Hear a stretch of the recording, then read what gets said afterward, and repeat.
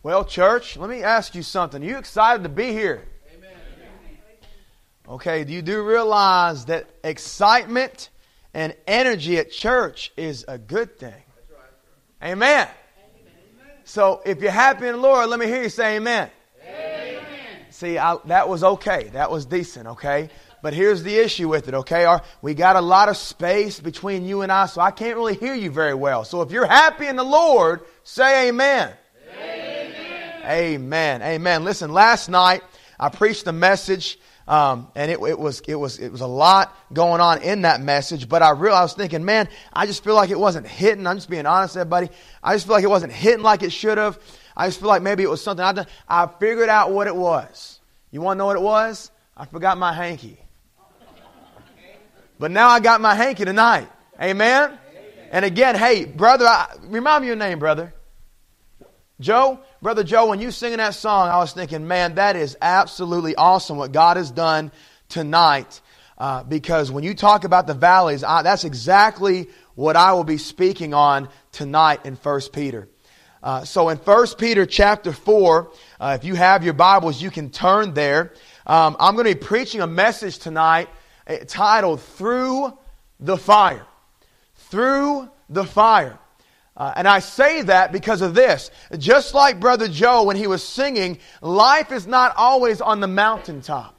Life is not always going to be a collection of awesome and good events going on in our life, in our everyday living and lifestyles. Life is not always going to be successes. Life is not always going to be enjoyable. There are going to be trials and valleys in our life. You got the prosperity gospel people that say, hey, give your life to Christ and everything will be okay. Give your life to Christ and your mortgage will be paid and your electric bill will be paid. You just plant $1,000 seed and everything will be okay. Let me just tell you something. To partake in the salvation of Christ and the fellowship of Christ, you must partake in the crucifixion of Christ. Therefore, we are to suffer for Christ. We are going to go through valleys. And if you're in 1 Peter chapter 4, I want to just read you through a few scriptures here. In verse 12, it says, Beloved, think it not strange concerning the fiery trial, which is to try you as though some strange thing happened unto you. But rejoice inasmuch as ye are partakers of Christ's sufferings, that when His glory shall be revealed, ye may be glad also with exceeding joy. If ye be reproached for the name of Christ, happy are ye, for the Spirit of glory and of God resteth upon you, and on their part He is evil spoken of, but on your part He is glorified. And then it tells us how not to suffer. It says, But let none of you suffer as a murderer, as a thief, or as an evildoer, as a busybody in other men's matters. Yet if any man suffer as a Christian. Remember last night, if you were here, we were in Romans chapter 1. Paul said, I am not ashamed of the gospel of Christ. He knew who he was. He knew who his Savior was, and he was not ashamed of him. If I'm going to suffer, let me suffer as a Christian. He said, let him not be ashamed, but let him glorify God on this behalf. For the time is come that judgment must begin at the house of God. And if it first begin at us, what shall the end be of them that obey not the gospel of God? And if the righteous scarcely be saved, where shall the ungodly and sinner appear? Now I'm going through a lot of scriptures tonight, so I need you to listen very quickly with me, because we're going to be focusing on verse 19 tonight. When we focus on verse 19, and if you're looking at it, it says, Wherefore let them that suffer. Now, if you think, well, that's not me, you obviously did not read the scripture that we just read together. As a believer, we are going to suffer. So wherefore let them that suffer according to the will of God commit the keeping of their souls to Him in well-doing as unto a faithful Creator. I'm preaching the message entitled Through the Fire. Father, I thank you for this night. I thank you for your word. And Lord God, I ask you that as I preach, God, you allow me to preach with power, clarity, and freedom tonight, Lord God. I pray those that have ears to hear, let them hear. And it's in Jesus' name we pray. Amen. Sometimes preaching, you can be preaching and you feel like the crowd's not kind of going with you. And it was like someone said, hey, what do you call a dog with no legs? And people say, well, ground beef, whatever. Well, it doesn't really matter what you call a dog with no legs, because the dog isn't going to come. Amen.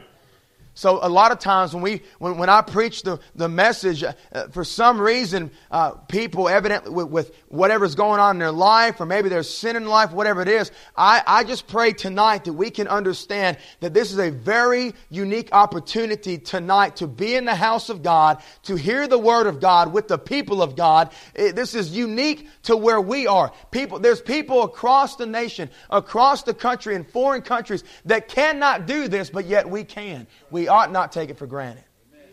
So tonight when we talk about let them that suffer, who is verse 19 speaking to? Well, it's speaking to the same in verse 12. It says, Beloved, think it not strange concerning the fiery trial which is to try you. So when you get to verse 19, it says, Wherefore let them that suffer according to God's will. That is the born again believers. This is speaking to us. Those who will suffer for the sake of Christ. But here is where we're going to get to tonight, right here. If you look at the word commit, wherefore let them that suffer according to the will of God commit. See, this is the Greek word, and I'm going to say this, and I'm going to make you repeat it so I don't sound as silly. It's paratithami. Everyone say paratithami. Hey, man, that was pretty good, actually. That's good stuff, church. Hey, y'all know Greek now, you know what I'm saying? But see, that word commit in the Greek means, it doesn't just mean to trust or to entrust yourself, but here it gives the meaning to deposit. We have deposited the keeping of our souls to our faithful Creator. The church nowadays does not understand the concept of commitment to God. You say, why do you say that, Jacob? Well, if we did, we would never have to beg for helpers. If we did, numbers would always go up and they would never go down. If we did, the culture of quitting in the church would be gone. If we did, us as a church would understand that 10% of the people doing 90% of the work is not how God purposed the church to do. The saddest thing in the world is people that truly want to obey God and truly want to serve God get used and abused by the church because no one else is willing to work. Can I tell you something? You better be willing to work if you're saved. You know, Jesus was willing to do the work of salvation for us. And let me just tell you something. It was some bitter work. It was some hard work. Just around 33 years of fulfilling the entire law. Church, fulfilling all the law.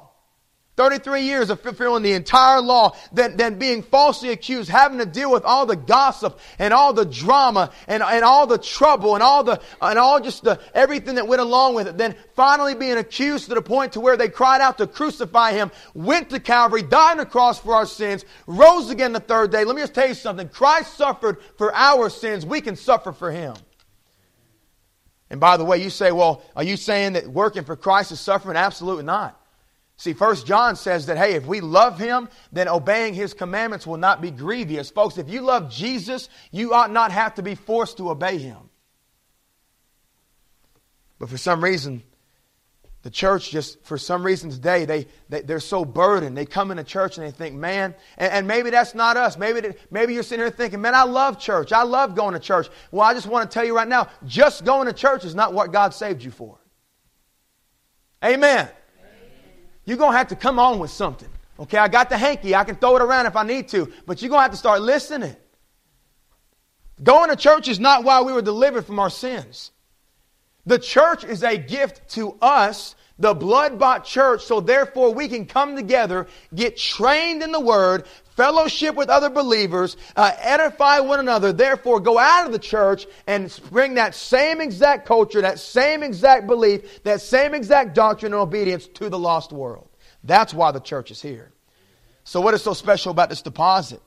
Well, you do understand the best deposits made are those that are, first off, secure. I don't know about you, but I'll never forget my sister's here, Chloe. She's right there. Chloe, raise your hand. Oh, she's embarrassed. Oh, that's okay. That's okay. For some reason, my sisters are shy. I don't get it. But I'll never forget, when we were growing up, we had allowances. Now, you may be a parent that don't believe in allowances. I'm just glad you weren't my parents. You know what I'm saying? Because I liked allowances. Right, I'd mow the yard or do this or do that. And my dad would give me $20 a week. And let me just tell you something. When you're like 9, 10, 11, 12 years old, $20 a week is some big money. You know what I'm saying? Like, you're like, hey, I'm rolling in it. But either way, I'll never forget when I was a kid, I would deposit my money just anywhere. Like, I'd put it under the mattress. So I'd put it in the drawer, whatever it is. If you actually want to steal from me, it would not be difficult. But I never forget when one time we were wanting to go out to eat, and the parents pulled that thing. Well, if you pay for it yourselves, well, I'll take you to Los Compadres. You know what I'm saying? And I was like, what in the world? Like, you supposed to be parents. Like, y'all supposed to pay for everything. You know what I'm saying? So I was like, Chloe, we need to go to Los Compadres. She says, well, I ain't paying. And I don't know if you remember this. And I said, well, Chloe, contribute. I'll put some money in. You put some money in. We'll have a good time with this. We'll go get some quesadillas. We'll go get some queso. You know what I'm saying? We'll have a good old time. I said, Chloe, how much money do you have? And she said, well, not a little. Do you remember this? You probably don't remember this. She was so young. Listen, she was so young when she told me the number. I said, Chloe, you're going to tell me how much money you got.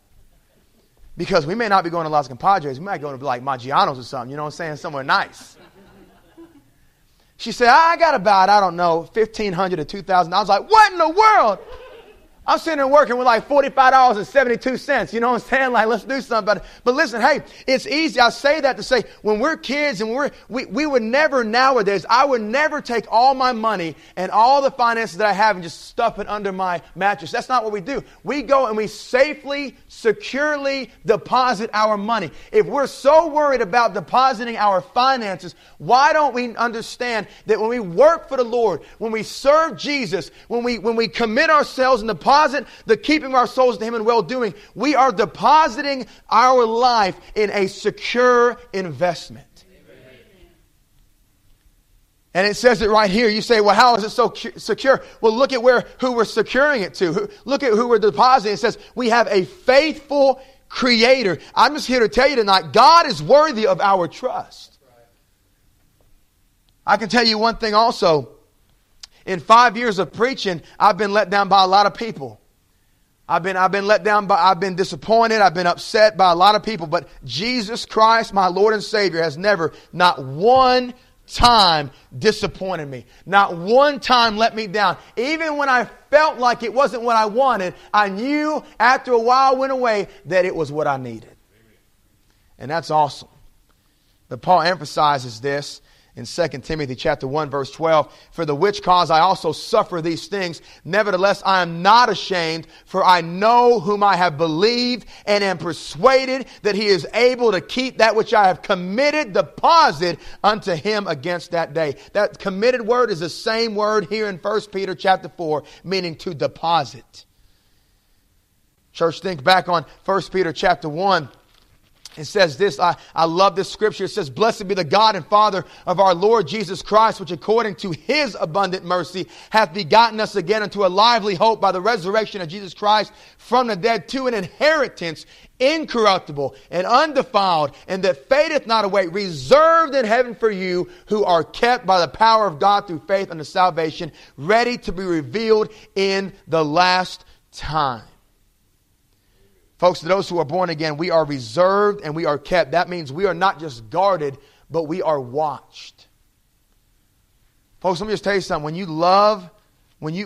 If you've ever had a child, and I shared this Sunday with Cedar Grove, my church. If you've ever had a child, and we have an 18-month-old daughter, if you weren't here last night, her name's River Brooke. She's the cutest child that's ever walked this earth outside of Jesus Christ Himself. I'm telling you right now, she is just absolutely adorable. But I'm telling you, I love her so much, I want to guard her so much, that in guarding her, I find myself watching her. So if she's about to fall, I immediately go to try to catch her. If she's about to maybe try to walk where she shouldn't walk or go up the stairs, whatever it is, I'm watching her so I can guard her. God does the exact same thing. That doesn't mean that we're not going to experience valleys. That doesn't mean that we're not going to experience tribulations and trials. But what that means is that our inheritance, our salvation is guarded, watched, kept, and reserved for us by the power of God. Let me just tell you again tonight, I'm going to be telling you a lot of things. I don't know if you know that or not. Let me just tell you. But God's power cannot be overwhelmed. Amen. To those who are born again, we are reserved and we are kept. I'm I want you to know that to deposit your life to God is the safest, most secure decision you can ever make. Amen. This word commit is completely contrary to how we live out our commitment in the church. Folks, it is not just a one-time ordeal. It is not just a one-time action. It is a continued mindset. The admonition literally means here, conveys in the message, be constantly committing. It is easy to commit one time. We see it all the time in the church. People come in, they get involved, and all of a sudden life gets too busy. The work gets too hard. Church is no longer what they should call fun, and they don't enjoy it as much. So they say, well, you know what? I'm just going to take a step back. I'm going to take a break. You never get to retire from being a Christian. I was talking to my brother right here, and he told me he was 81 years old. Let me just tell you, he's still serving the Lord. Brother, keep on keeping on, because you're not done. You say, well, when do I get done? When you see Jesus face to face. That's when you get done. When He calls you home, that is when your job is completed. Your work is finished. But until then, we are to continuously commit to Him. I've seen it also. People come down to the altar. They give their life to Christ, and they get all emotional. And listen, emotions are fine, but emotions can be very distracting. I want you to understand that when you decide to follow Christ, it doesn't have to be an emotional decision. It has to be a decision. It has to be in your mind, in your heart. You are deciding that you are going to follow Christ. When I got born again, I was 18 years old. It was a revival. Brother Rick Coram was preaching a revival. And I had gone down and got saved a few times. And listen, hey, I don't believe that you can get saved multiple times. I believe that makes a mockery of Calvary. So it wasn't that I had gotten saved, but I had made an emotional decision, a head knowledge decision each and every time, or rededicated to this. But I never truly followed and received Christ. But at 18 years old, I went down to the altar. He preached a message. I couldn't tell you what it was about. I knew it was about God's Word. But I went down and I knew beyond a shadow of a doubt, God was telling me through His Holy Spirit, convicting my heart, if you don't get saved tonight, you're not going to get saved. Because I had said no time and time and time again. Faked it, lied about it time and time again. And that night there was no tears in my eyes. There was no emotion. I wasn't running around saying, oh my goodness, let me just tell you what happened. No, someone said, hey, what happened, Jacob? I said, I just gave my life to Christ. It was a decision. And that first commitment I made, listen, hey, it didn't stop there. Each and every day since then, I've had to get up and commit myself to the Lord. Commit myself to the Lord. You know why God's Word says to continually commit? Because we get distracted so easy. We get busy so easy. But so many people, they make this one-time commitment and then they skip on out. I've seen it time and time again. Obviously, they do not understand God's Word. Verse 19 says, Wherefore let them that suffer according to the will of God commit, deposit the keeping of their souls to Him in well-doing as unto a faithful Creator.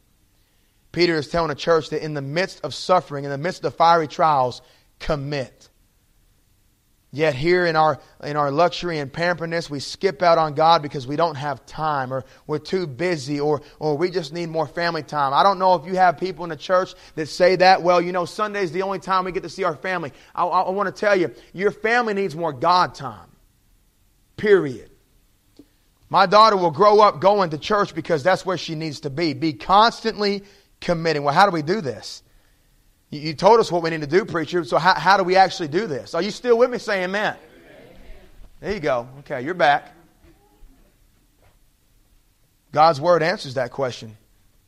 Verse 19 says that we're to commit the keeping of our souls, their souls, to Him in well-doing. See, as we return evil for good, or as we return good for evil, as we serve God through the suffering, as we suffer for doing good, we are committing ourselves to God. It is an ongoing process. Not that we work to stay kept or reserved, but rather because we have a faithful Creator, we live a well-doing life. We don't work for salvation, we work because of salvation.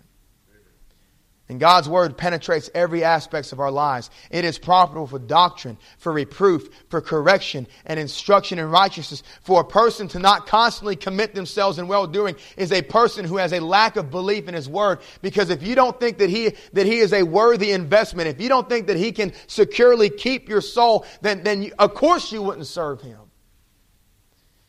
It's easy to lose track when we don't see the results.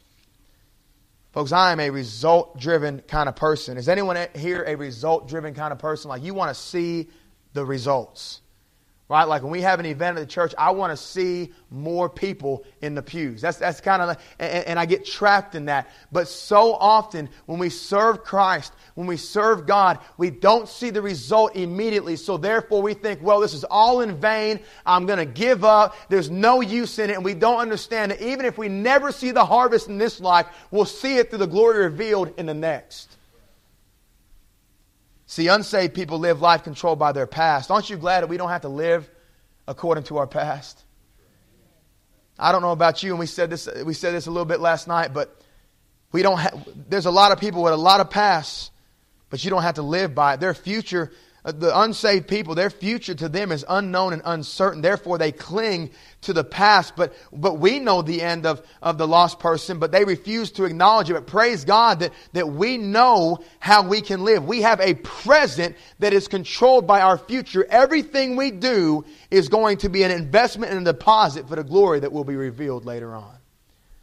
So why and how do you think the believers before us were able to serve God even while going through so much suffering? I mean, but think about Paul. I'm going to turn there real quick in Philippians. Philippians chapter 3.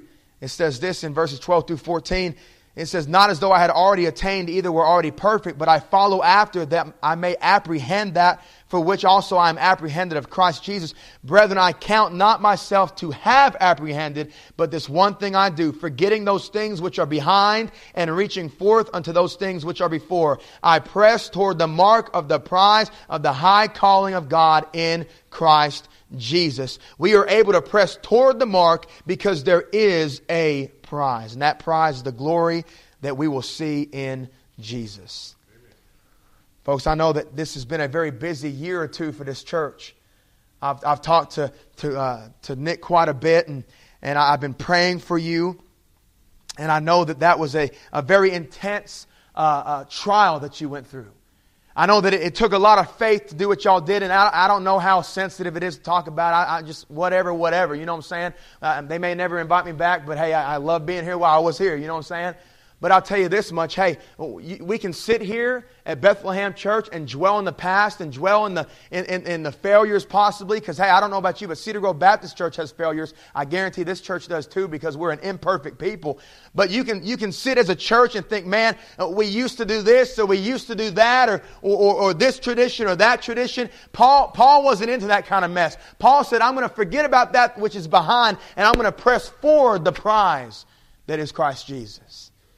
That is what we ought to do as a church. Keep on moving forward. Folks, if we're not moving forward, we're moving backwards.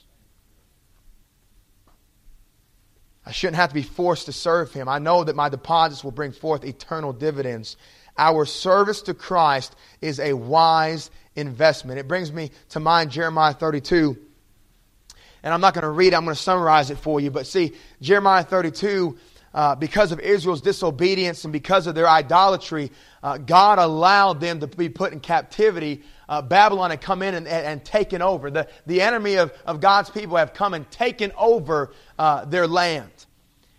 And what happened was a piece of land came up for redemption. And what that means is somebody could have paid the price for that land. So when you pay for land, you redeem that land. You pay for it. You obtain it. You have possession of it. And that happened. So Jeremiah, in faith, even though the enemies was in the land, he knew that God promised that He would bring them out of captivity and bring them back to the glory and exaltation of His people when they came back to Him. So he made an investment. He bought a little plot of land. And the only thing about that land is that on that land that he bought, enemies were occupying at that time. In other words, it'd be like buying some of these little lands right here that we've been talking about and not being able to use it, not even being able to go near it. Now, a lot of people say, well, that's kind of silly. How are you going to buy something you cannot utilize in that moment? How are you going to buy something that you don't have any use for? Well, see, Jeremiah was making an investment. Jeremiah knew what God's promises were. So he bought the land knowing one day they were going to be able to gather in that land again as God's people and celebrate God taking them out of that captivity. So he bought the land. And in our life, right now today, as we live for Christ, we may think, man, if I make this investment, it's not going to do any good. If I share the gospel with that person, I've done it time and time again, they're not coming to Christ. If I keep praying for that person, I've prayed for him for years, nothing has happened. I'm just going to give up and give in and just sit in my pew, listen to the word, and not do anything else. Folks, listen, that's not a wise investment. A wise investment is living your life out in faith. When God says do something, you do it. When you read the Word and God gives us His will and His Word right here, you obey it. By the way, God honored His promise to bring them back and restore the land. It didn't happen overnight, but it wasn't easy. But Jeremiah, in faith to God, committed his everything, knowing his future was secure. Church, that is how we are to live our lives here on earth. Constantly committing ourselves in well-doing. When we get tired, have you ever been tired? I tell you, I've been tired. Have you ever been frustrated? I've been frustrated. The old preacher said one time that you're either coming out of a storm, in a storm, or about to go through a storm. Folks, that's how life as a Christian is. So we're going to suffer, absolutely, but we have a faithful Creator who knows us and knows what we need. One of my favorite verses in all the Bible is Galatians chapter 6, verse 9.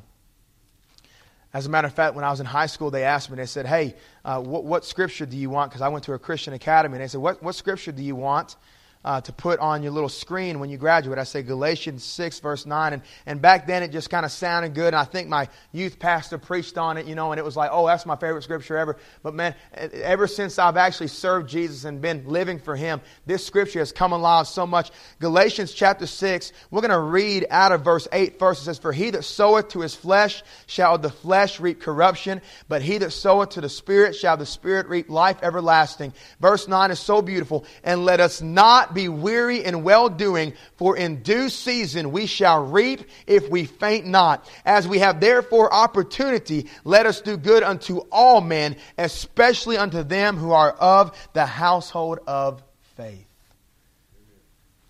I don't know about you, church, but I want to see this church grow.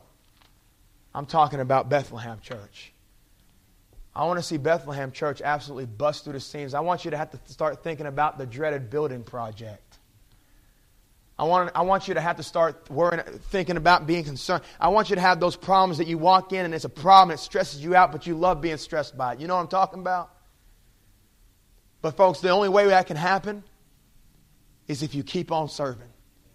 The only way that can happen is if you keep on keeping on. The only way that can happen is if you keep committing yourself. You keep depositing your life to Christ, knowing that, hey, I'm going to pray for that person one more time. I'm going to go witness to that person one more time. I'm going to invite that person to church one more time. We're going to have one more VBS, and we're going to have one more event. We're going to have one more fellowship, because guess what? God's going to do something with it. It's like when Jesus met Peter in the ocean. After he preached to the people, he said, hey, go out there and cast your nets. Remember what Peter said. He said, hold on. We've been out here all night. I'm a professional fisherman. What are you talking about? Master, listen, you got to understand. We've been out here all night. We have not caught one fish. Not one fish have we caught. You know what Jesus said? That's cool, bro. Cast the net again. They said, okay, hey, we're just telling you, we haven't caught nothing, but at your word, we will cast the net. Well, guess what happened when they cast the net? Do y'all know the story? The fishies just started coming up into the net. And it was so much that they had to literally call for help from the people passing by to come in. The net started breaking, and they were just going to go home. They were going to give up. They were giving in. They were discouraged. They didn't catch any fish, but they followed the word of God, and therefore a great harvest came from it. I tell my people at the church all the time, because we have what we call at Cedar Grove, I guess, church fatigue for some reason. People are like, well, I'm so tired of doing all this. I'm exhausted. I don't want to. If I have to go to the nursery one more stinking time, I'm going to give up on everything. I mean, that's just kind of how everyone thinks. I'm like, hold on. Cast your net one more time. Just one more time, cast your net. As you're watching that baby, their parents could be getting saved right now. As you're teaching that child, they could give their life to Christ. You could be teaching the next pastor of a church. You could be teaching the next deacon of a church. You could be teaching the next Sunday school teacher of a church. You could be teaching somebody who's going to grow up and lead women to Christ in a women's ministry. Don't give up. Continue to commit yourself. Continue to deposit your life to Him. Folks, as we go through the fire, we know that we're secured. It's like Shadrach, Meshach, and Abednego. When all the other people were bowing down and giving in. Just absolutely just saying, you know what, I'm not going to fight. I'm just going to bow down to the golden image. Those three boys said, I'm not going to do it. I'm going to obey God. I'm going to worship Him and only Him. And guess what? When they went to the fiery furnace that Nebuchadnezzar made so hot that the people that opened the door dropped dead from the heat. He looked on in and he said, hold on, how many people did we put in there? They said, well, 3, sir. He said, hold on, there's 4. There's another one. He looks like the Son of God. Oh, that's good right there. Listen, folks, as you go through the fiery trials, as you suffer for Christ, just know it's worth it. He is there with you. He is there for you, and He goes before you. So tonight, I just wonder, maybe tonight you've lost hope or you've lost heart. You've given up. I want to be, if you haven't heard anything tonight, I want you to understand this. I want to encourage you in the fact of keep on committing yourself. Bethlehem Church, listen, it's been a joy the past 5 years, and hopefully if I get invited back, it'll be a joy the next year. But I have seen small changes, yes, but changes. I have seen people that I haven't seen last year. Right? Every year it's the same thing. We've seen people get saved. Now, I don't know if there's anyone here who's lost tonight. And if you're here who's lost, you're about to be able to have an opportunity to come to Christ tonight. But I just believe in my spirit that a lot of us here are truly born again. So the question is this: are you willing to go through the fire and deposit your life to Jesus, our faithful Creator?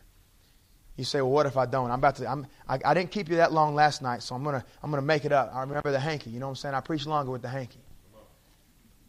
You say, what does it matter? If I don't witness to that person, or if I don't go to that person and share the gospel, what does it matter? Well, you know how we're going to go through the fiery trials? Those fiery trials for Christians are temporary. We're going to go through the fiery trials, and it's a whole other message. I'm not going to get to it. But in verse 12, that is a refining process for the church. God allows things to happen to the church to refine them, to purge them, to make sure that all the leaven is gone, all the sin is gone when it comes to the church. Now, yes, we're going to have sin in our lives, but I'm talking about God allows trials to come so that we are refined, because it makes us stronger. It makes us have more endurance. It makes us more patient. It makes us better servants of Him. But the fiery trials for us believers is temporary. But for the lost people, maybe you have an unsaved person in your family. Maybe you have an unsaved person in your classroom. Maybe you have an unsaved person at your workplace. Let me tell you what kind of fire they're going to get. In 2 Thessalonians chapter 1, this is what it says about what they're going to get. It says, seeing it a righteous thing with God to recompense tribulation to them that trouble you, and to you who are troubled. It said, rest with us when the Lord Jesus shall be revealed from heaven with His mighty angels in flaming fire, taking vengeance on them that know not God, and that obey not the gospel of our Lord Jesus Christ, who, the unsaved people you know in your life, who shall be punished with everlasting destruction from the presence of the Lord and from the glory of His power, when He shall come to be glorified in His saints and be admired in all them that believe, because our testimony among you was believed in that day. Folks, when you don't deposit your life, when you grow weary of well-doing and you don't continuously commit, what you're doing is you're saying, I don't care. I don't care about the lost world. I don't care about my unsaved relatives. You have to understand that if they don't know Jesus, when they die, they're going to experience everlasting destruction. And what does that look like? From the presence of the Lord. You know why hell is so terrible? People say, oh, well, it's where the fire never goes down and there's weeping and gnashing of teeth. That's not actually the reason why hell is terrible. That is a symptom of hell. That is what hell is going to be like. But the reason why hell is because in that moment we will be separate. Those that are unsaved, I'm not going to be there. Praise God, I'm be in heaven. Amen? Are you going to be in heaven? They're going to be separated for eternity from the presence of God. You say, I don't even know how that could be. Exactly. Because no one in the world right now is like that. But in hell, those that reject Jesus, those that obey not, and that word obey literally means, if you look at the Greek, it's a beautiful word. That word obey is to, at the knock of the door, get up and go see who's knocking. So in other words, to obey not is to hear the knock at the door and to ignore it. In Revelation, Jesus says, hey, behold, I stand knocking. Maybe tonight He's knocking at your door. Maybe tonight the Spirit is drawing you unto Christ. Hey, I guarantee you one thing. This church, I know Bethlehem Church enough to know this. If someone got saved tonight, we'd celebrate. But tonight, with heads bowed and eyes closed all over this place, I'm going to do something for invitation. I just want, with heads bowed and eyes closed, I just wonder if there's anybody here who just by a show of hands, maybe you've lost heart. Maybe the valley's gotten too much. Or maybe you feel like nothing can ever work. I know I've been talking to some people and they say, it's just so hard. Everything is so difficult. It is so difficult to grow a church. And I understand that. But it's so worth it when you truly see what God can do through you. So maybe you're here tonight and you say, preacher, I just need some help. I need prayer to just continue to commit myself to Him. I need to continue to deposit my life and my good works to a faithful Creator. If that's you tonight, with heads bowed and eyes closed, just raise your hand so I can pray for you tonight. Is that you? Would you admit that, hey, I need to serve Him more? Okay, maybe you're here tonight. I'm going to ask another question. Maybe you're here and you have somebody in your life that is not saved. By a show of hands, if you know somebody who's not saved, I just would ask you to just raise your hand for me. If you know someone who's lost, just raise your hand. Hey, you know what would be awesome at this last night of revival in 2021? Is if we would get broken for those lost people.